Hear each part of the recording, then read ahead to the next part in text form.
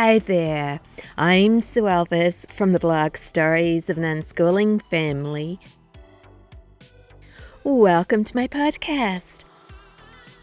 This is episode 176, and today I am going to be talking about how children learn.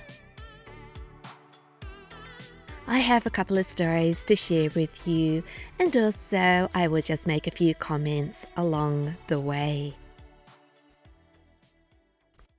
So you might know, if you listened to last week's episode, that I'm doing a new podcast series.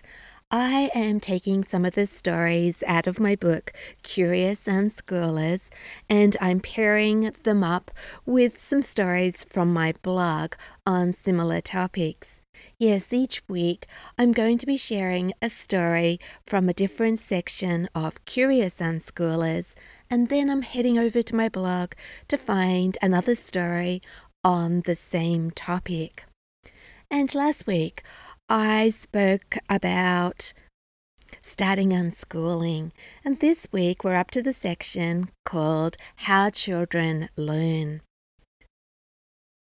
But before I get into the stories, I will just share a little bit of news, things that have been happening around here. If you want to bypass the news section, I will be dividing this episode up into chapters.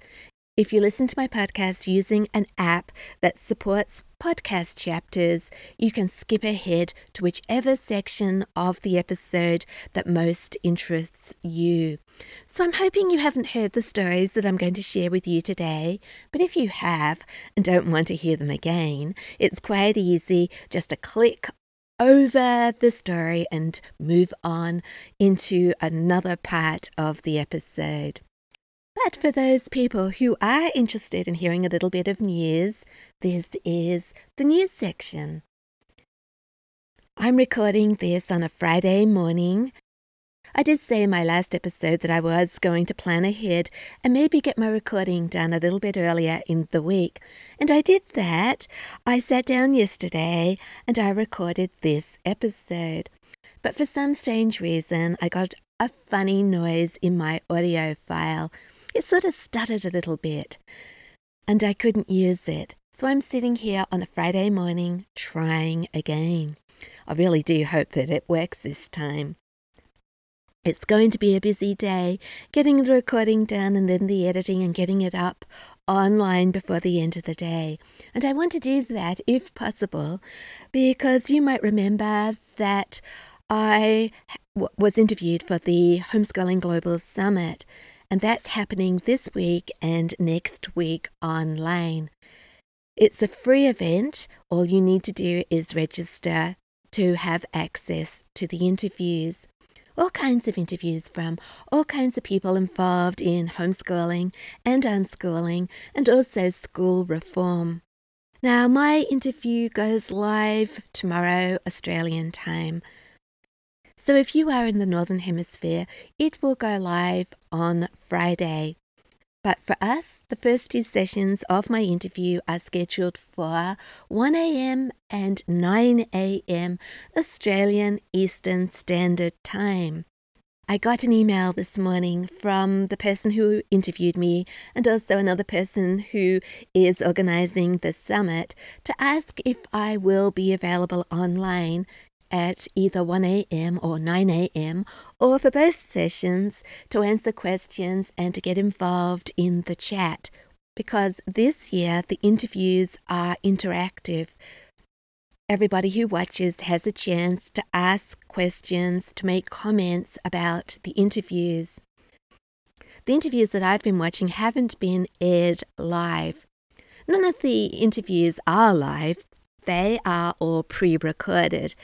But I guess the idea is that at certain times, if everybody watches them together, the person that was interviewed can be present and can get involved with the conversation that might come from the interview.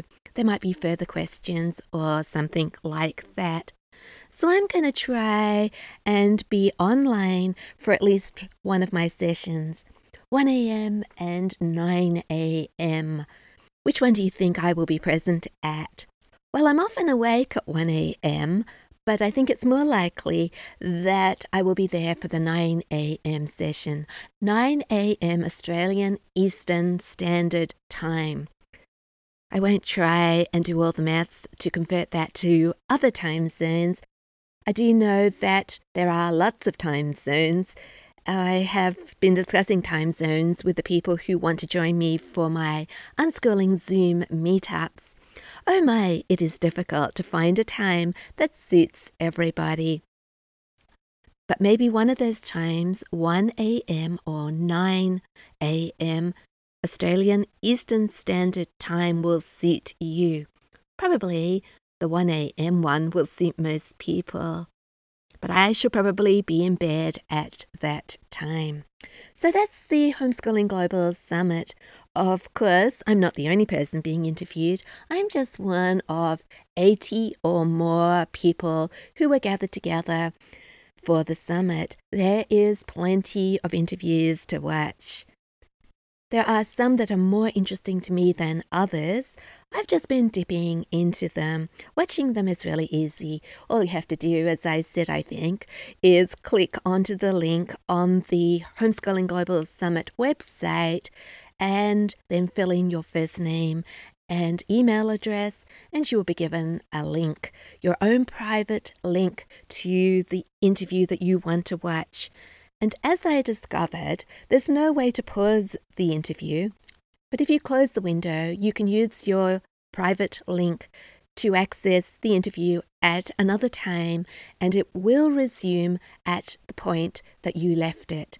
And that's really handy to know, because for the first couple of interviews, I sat there and watched them from start to finish, and there were a couple of other things that I wanted to do. It would have been more convenient to have watched the interviews in 2 sessions.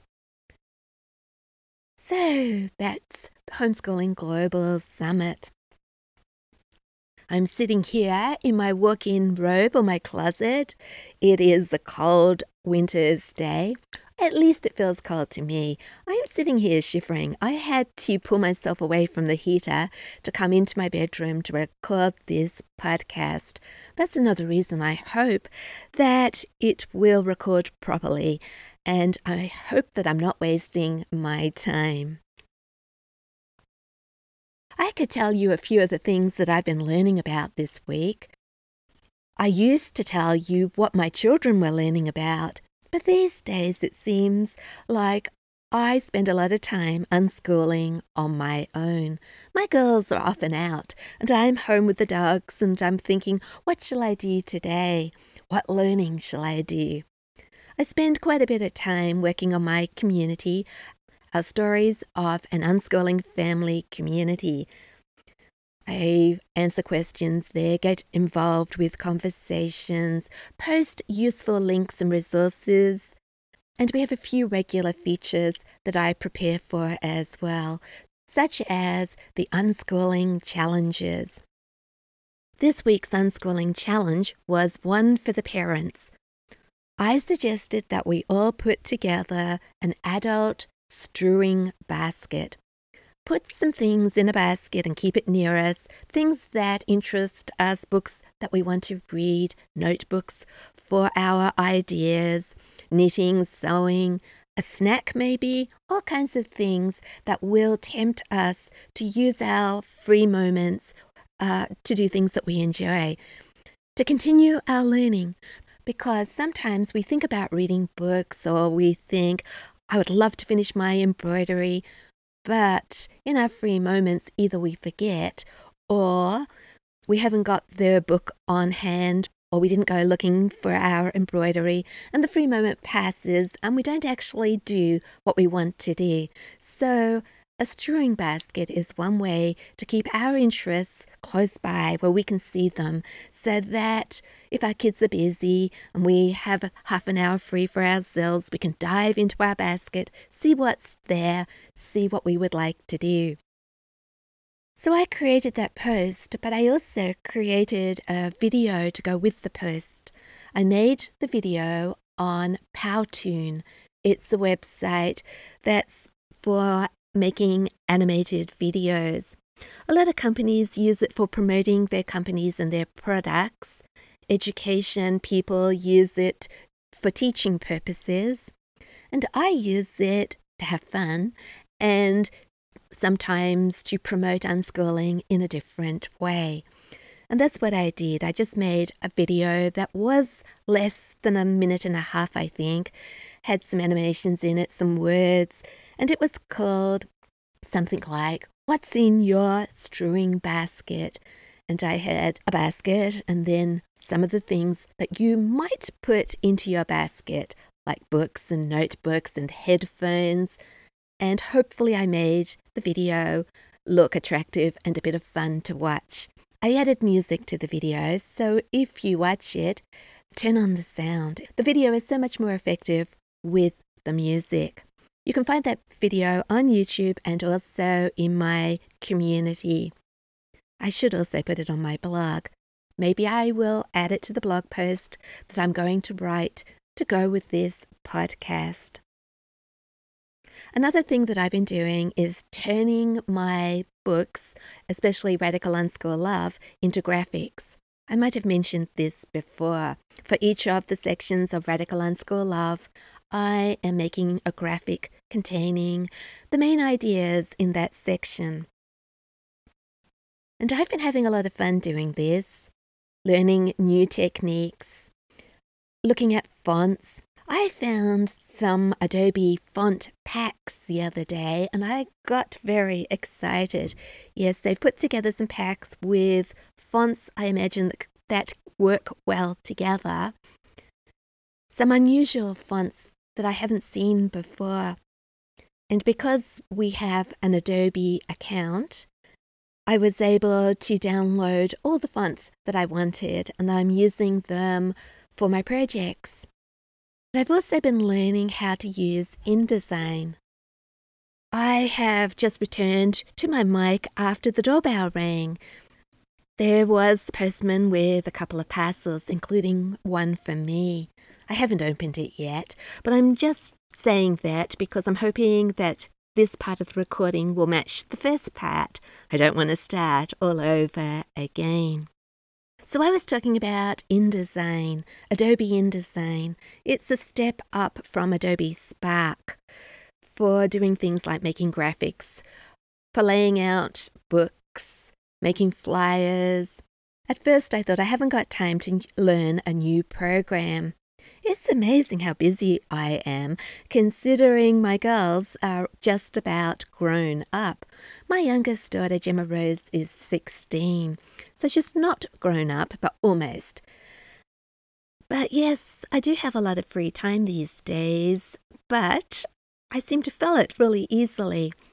I know that a lot of my time is spent on household things, keeping things going around here so that everybody else can work. But I have so many interesting things that I want to do and learn about. So back to InDesign. I decided that yes, I wanted to learn how to use this program.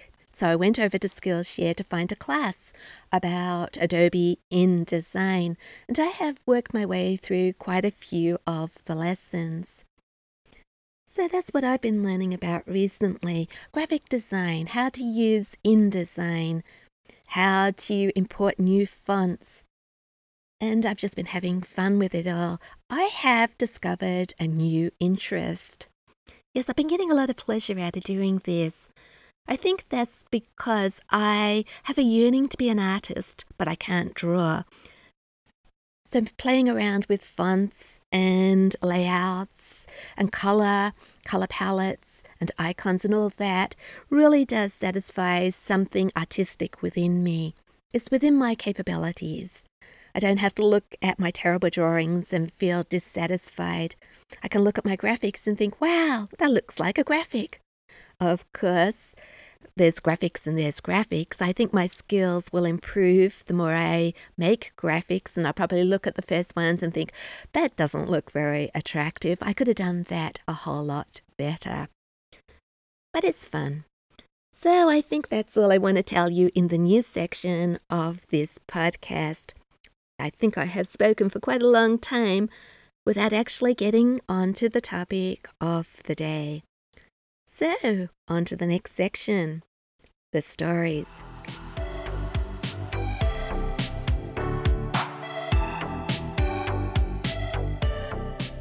Now, the story that I have chosen from Curious Unschoolers today from the How Children Learn section is called, Is It Really Okay If Kids Play All Day? I hope this story will give you some ideas and the confidence to let kids play as long as they want to, because play is the way that kids learn. I might have a few more comments once I have read the story. So here's the story. Is it really okay if kids play all day? Parents value play when children are very young, but should older kids still be allowed to play as much as they would like? When children reach an age when they could go to school, play is often pushed to one side. It no longer holds the center position in kids' lives. It's now time for more serious things, like learning about maths and how to read. Parents may no longer feel happy letting their children play all day. And perhaps, even if they are willing to let them continue playing, they are still a little worried. Maybe they keep pushing certain thoughts to the backs of their minds. Are my children really doing anything of value? Are they learning? Should I direct them to more structured learning experiences? Perhaps children should do a few of the more important things first, and then play afterwards. Do some reading, manipulate a few numbers, and then be allowed to go and play. Or perhaps play should come first. It's something of great value. When kids play, they get an opportunity to let off steam. Play, especially the physical kind, relieves stress. It helps develop the imagination and creative thinking. While playing, kids try and make sense of the world by exploring different ideas and situations. Sometimes play can be a safe way to explore ideas that might be a bit scary. Children discover interests and passions through their play. They try things out to see if they want to go further with them. One day, they might start to follow those interests and passions differently. Perhaps they'll read books, explore websites, watch videos, and make things associated with their play. Play may eventually develop into something that looks a lot like what most people would call education. I think we'd be very surprised if we could see all the positive things that result from our children's play. I once spoke to my young adult daughter, Imogen, about play. She told me that play is a very important part of her life. Playing helped develop her imagination and creative thinking skills. It still does. The games she used to play when she was a child influenced her writing, music, and all the other things she is passionate about. When my children were younger, they had lots and lots of free time to play. Most days at morning tea time, all my girls would disappear out the back door with mugs of hot chocolate in their hands, chatting about the game they intended to play together. Hours later, distracted by hunger, someone would return to the house for food supplies. Then, after munching sandwiches, they'd continue their game until dark.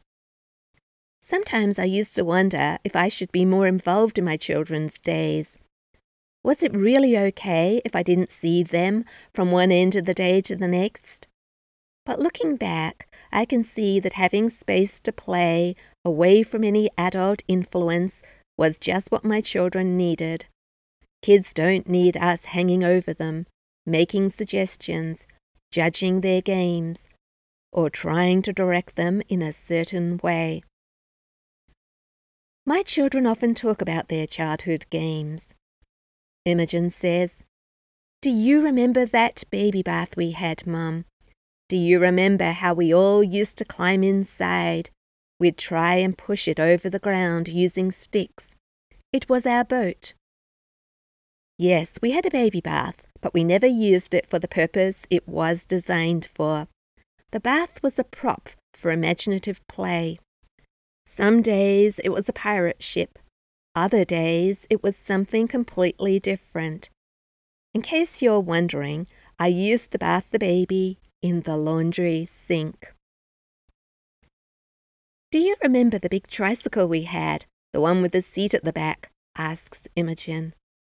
She once told this story as a blog post. We used to live in a house with a steep hill on one side of it.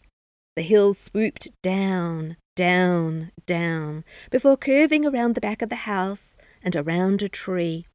It was a perfect hill for a billy cart. Not that we had a billy cart, but what we did have was a tricycle. It was yellow and green and had 2 seats, and it was the perfect vehicle for flying down the hill on. 2 girls would sit on the seats, the smallest girls, of course, because the seats were the safest position.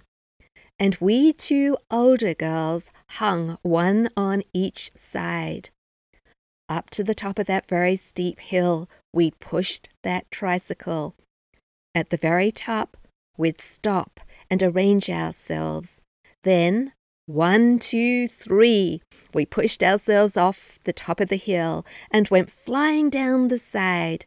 Faster and faster the tricycle went, faster and faster, and all the time we shrieked and shouted with glee. And faster the tree at the bottom of the hill came closer. Would we make it this time? Would we get around the curve without spilling over or hitting the tree? Most often not. But sometimes, just sometimes, we'd go swooping around that corner and sail on down the garden. Finally, we'd coast to a stop, unclench white-knuckled fingers, and push the tricycle back up to the top. Over and over again, we flew down that hill, until at last, one day, 4 girls were just too many, and the front half of the tricycle parted ways with the back half, ending our fun on the hill. I suppose the tricycle game was a bit risky. The bike wasn't designed for 4 children. The girls used to fall off. A serious accident could have happened. But even though I knew I might have to deal with scratches and cuts and bruises and broken bones, I still let my kids play their rather wild game. We have to let our kids be daring and risk a few spills and thrills. They have to test their boundaries, learn what their bodies are capable of, and how to control them. Be adventurous. If children don't do all this, they could grow into the kind of people who will always choose the safe path, too afraid to do anything.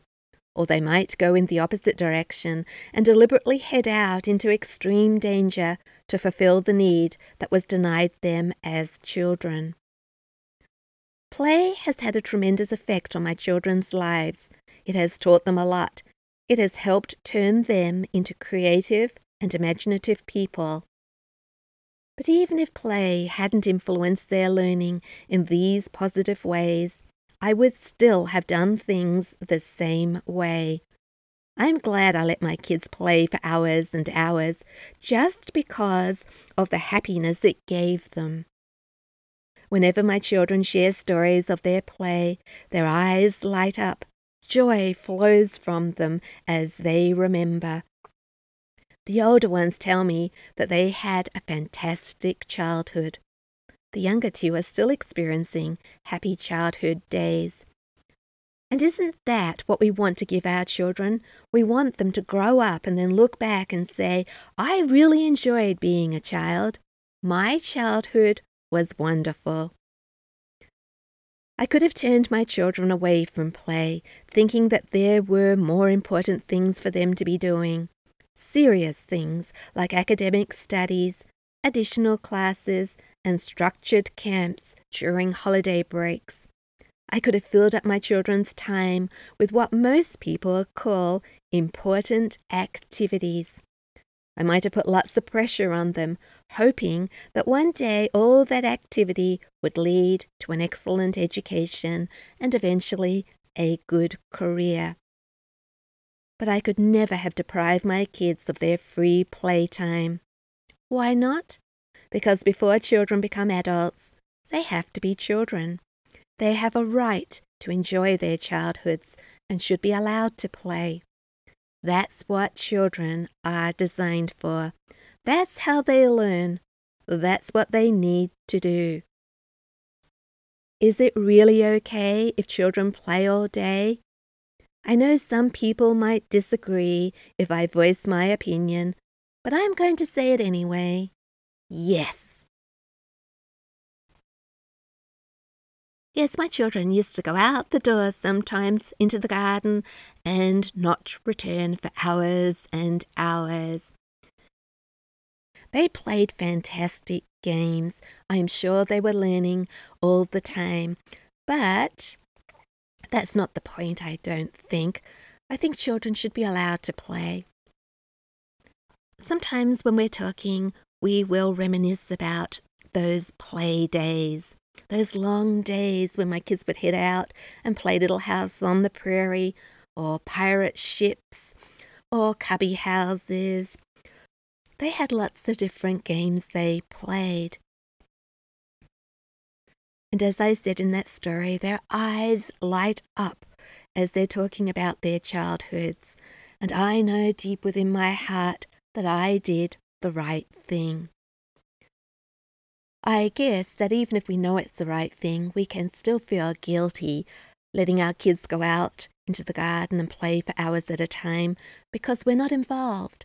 We might think we should be involved. But there does come a stage where our kids come inside and want our help with various things. Hey, Mum, can you help me find out some more information about the prairie or whatever it is that they're interested in? Play brings up lots of questions, and kids often want to come back and find out more. There's just one more sentence that I would like to talk about.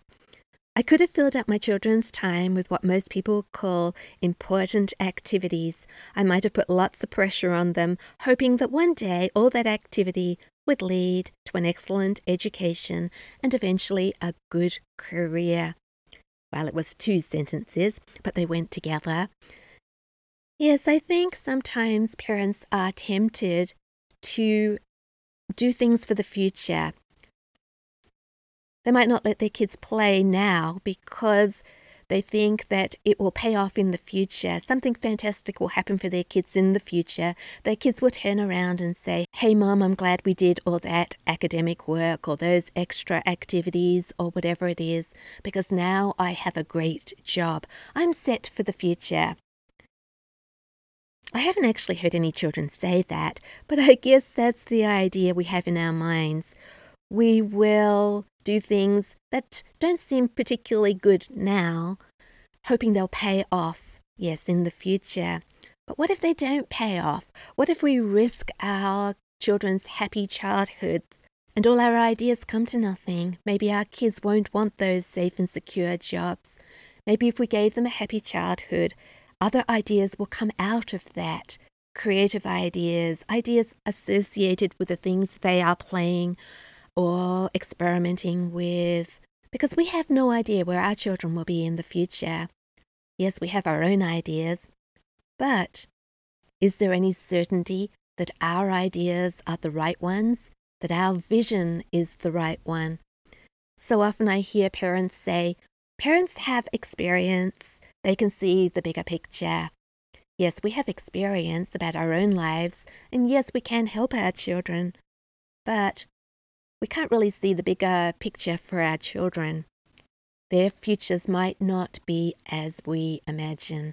So looking back, I'm glad I didn't risk those happy days. All my kids have got the skills that they need right now, and also they had all those days playing. I think the play and their skills and their confidence and all the other good things are connected. But even if they weren't, kids need to play. So that's a few thoughts about my story.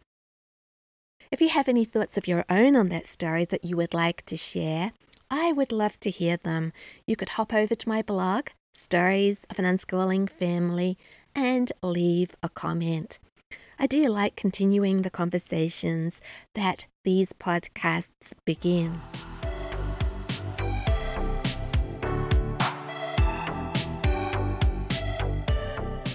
Now, my second story is called How Ticking Off Boxes Can Be a Waste of Time, and I wrote it in October 2019. Maybe everybody knows about ticking off boxes. It's something that many of us do. It's also something that many of us think we should do. But I should get on with the story and then make a few comments. How ticking off boxes can be a waste of time. Do you ever tick off boxes? When we have a lot of things to do, making a list and then ticking off the items as we complete them can be very helpful. It feels satisfying to see the ticks appearing, doesn't it? Yes, ticking off boxes is good. Well, it usually is. It just depends on what's on our lists. Years ago, I used to have long lists of things I wanted my kids to do. Complete maths problems, memorize spelling words, learn grammar rules. Then there was the school syllabus that they were expected to follow. Had my kids done everything required by the education department? Could I tick off a few boxes? I used to tick things off knowing deep down that although my kids had done what was required, they hadn't really learnt anything. They had gone through the motions of learning, but had retained very little. Because of a lack of interest or need, they'd not really engaged with the work. As soon as they'd completed the maths problems, done the spelling test, and filled out the pages of the grammar workbook, my kids would promptly forget everything they'd learnt. For a while, I ignored the fact that my ticks didn't mean anything. I liked my ticks. They looked good. They showed me and the education department that my kids had done the required work. That was important. That was enough. Or was it? While I persisted in making my kids do things that didn't result in learning, I was wasting their time and mine. We could have been doing something else, something much more interesting and relevant. But it seemed difficult to let go of those ticks. Why? Maybe because those ticks represented other people's expectations. It's true that doing what we're told can sometimes be frustrating, but it's also safe. We don't have to trust ourselves or our kids. Going our own way requires courage. Even though we might like to do something else, it seems easier to stay with the crowd. Even if we end up battling with our kids, we might resist doing something different. Battling. Yes, our children might protest about having to do things just so that we can tick them off our list. Our children know when we're wasting their time. Why do I have to learn this? They know that our answers don't make any sense. Because I said so. Because I'm the parent and you're the child. Because you never know when you might need to know that. Do we really think we know our kids and their needs better than them? More importantly, our children are aware that we can't make them learn anything they're not interested in. Learning is like food. We can't force either into a child. Unless, of course, we're willing to bribe, punish, or shame our kids. But if we have to use those motivators to make them learn, is that real learning? And is it right to use such tactics? When my daughter Gemma Rose was 8, she said, "You can't make me learn anything I don't want to learn." She didn't say those words because I was trying to force her to learn. No, she'd just been doing some thinking. Kids are surprising. They think deeply. They know what they're interested in. They know what they need. Our children don't need to complete tasks just so we can tick off items on our lists. Of course, I've done lots of ticking for homeschool registration purposes. For example, I've ticked off the required outcomes for the New South Wales school syllabus, but I have always been able to do that without making my kids learn things that they don't want to know about. Many times they've learned what's expected as a result of following their passions. They're curious people. They choose to take an interest in the world. They don't need someone else's plan in order to get a fantastic education. Yes, our kids know their own needs better than we do. As I said earlier in this episode, we think we know best because we have more experience, we're older, we've been around longer. But we're not our kids. We can't see inside them. We don't know their passions and interests like they do. We don't know the things that excite them. I mean, we know something about them if we listen carefully, if we ask questions, but we don't really know exactly how they're feeling inside. They will only share a certain amount. I know this because of my own experiences.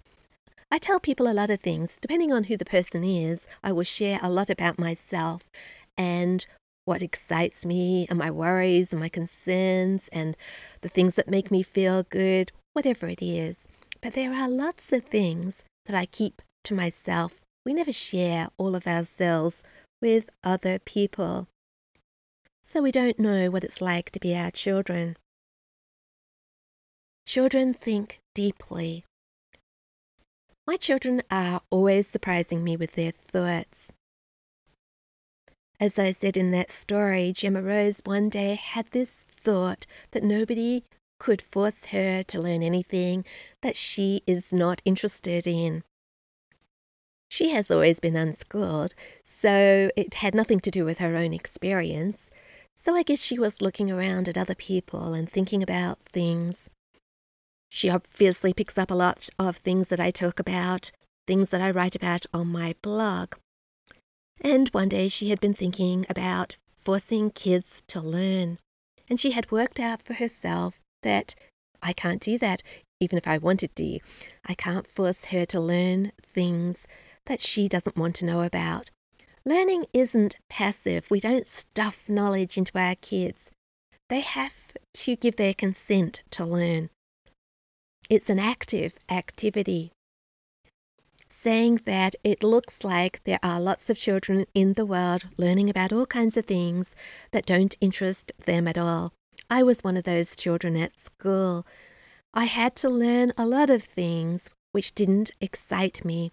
And I learned them because I was forced to, because if I didn't learn them, I would have been ashamed of my report card, for example, or I would have been ashamed of my test result. I would have worried about my parents' reaction to failing an exam, for example. There were also the bribes. We had gold star charts when I was at primary school. Who could collect the most gold stars during the week? Who would get the prize at the end of the week? I often got the prize. I responded to bribes and rewards. But long term, that kind of learning isn't real learning.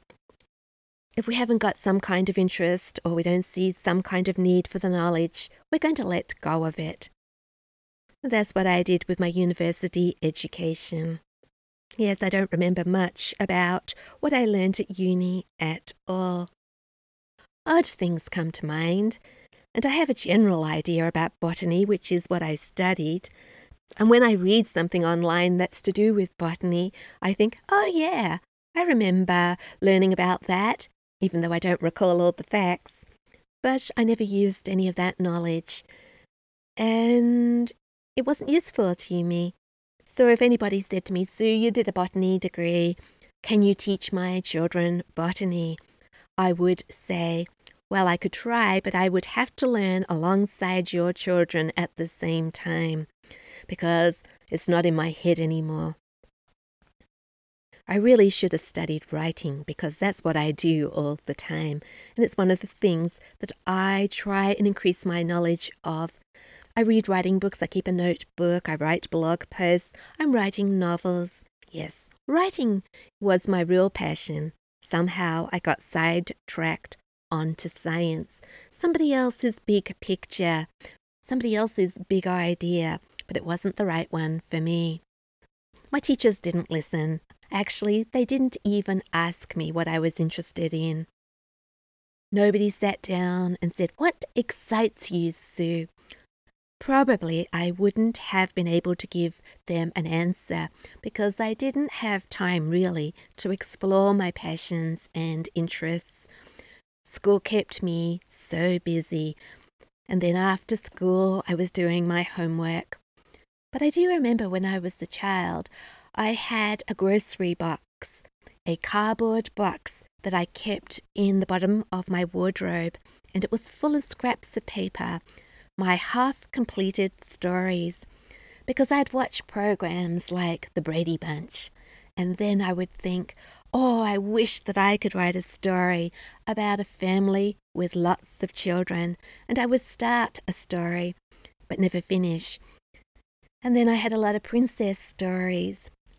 Yes, I was captivated by fairy tales and other stories that I read as a child, and I wanted to go and try writing that type of story myself. But somehow that cardboard box of papers got thrown out, and I got even more busy as I got older, and writing as a passion got buried. But I have moved away from the story, how ticking off boxes can be a waste of time. One last point, I think we know when we're wasting our time. Deep down inside of us, we don't want to acknowledge that what we're doing is a waste of time, because that will mean that we have to find something else. We have to find another way of doing things. How can we satisfy homeschool registration requirements, for example, without making our kids do things so that we can tick off a few boxes? How can we get over our own fears of our children not doing particular things because we want to tick those boxes off, the spelling tests, the grammar rules, the maths, facts, even if we don't have a paper or a digital document with those things written down that we can physically tick off, we mentally tick them off. My child has learnt their maths facts. Good. Mentally tick that off. We can move on. Yes, we want to tick things off to show that our kids are progressing in the way that everybody else, and maybe ourselves as well, think they should. But of course, kids are all different. And if we don't send our kids to school, why do things that way? Why worry about ticking off boxes? Because while we're ticking off boxes, what are we missing out on? We could be doing some other more relevant and fascinating and interesting things with our kids, or they could be doing them by themselves. So that's my 2 stories about how children learn.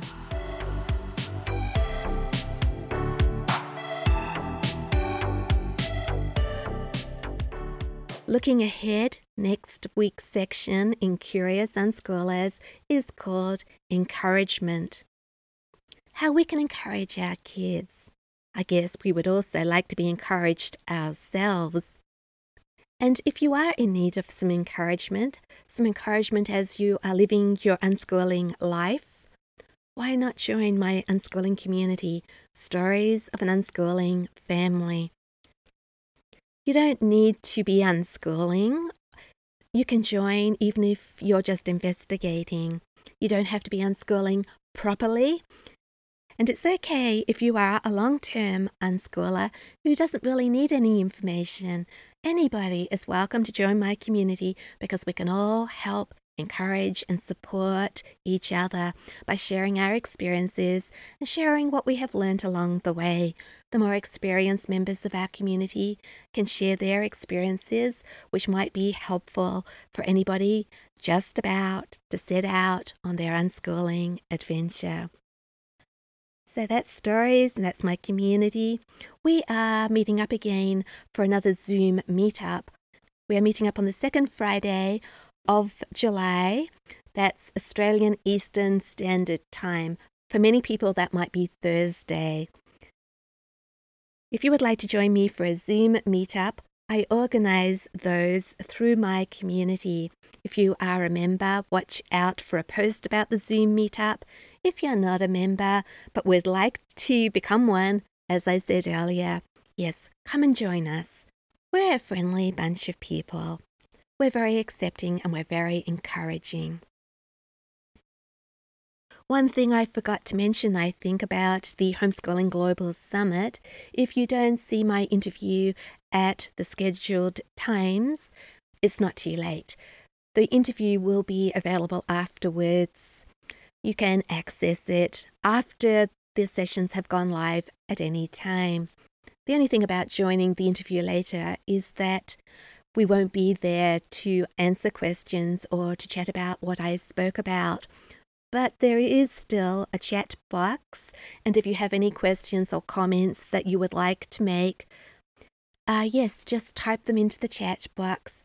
They will be given to me later, and I will do my best to answer them.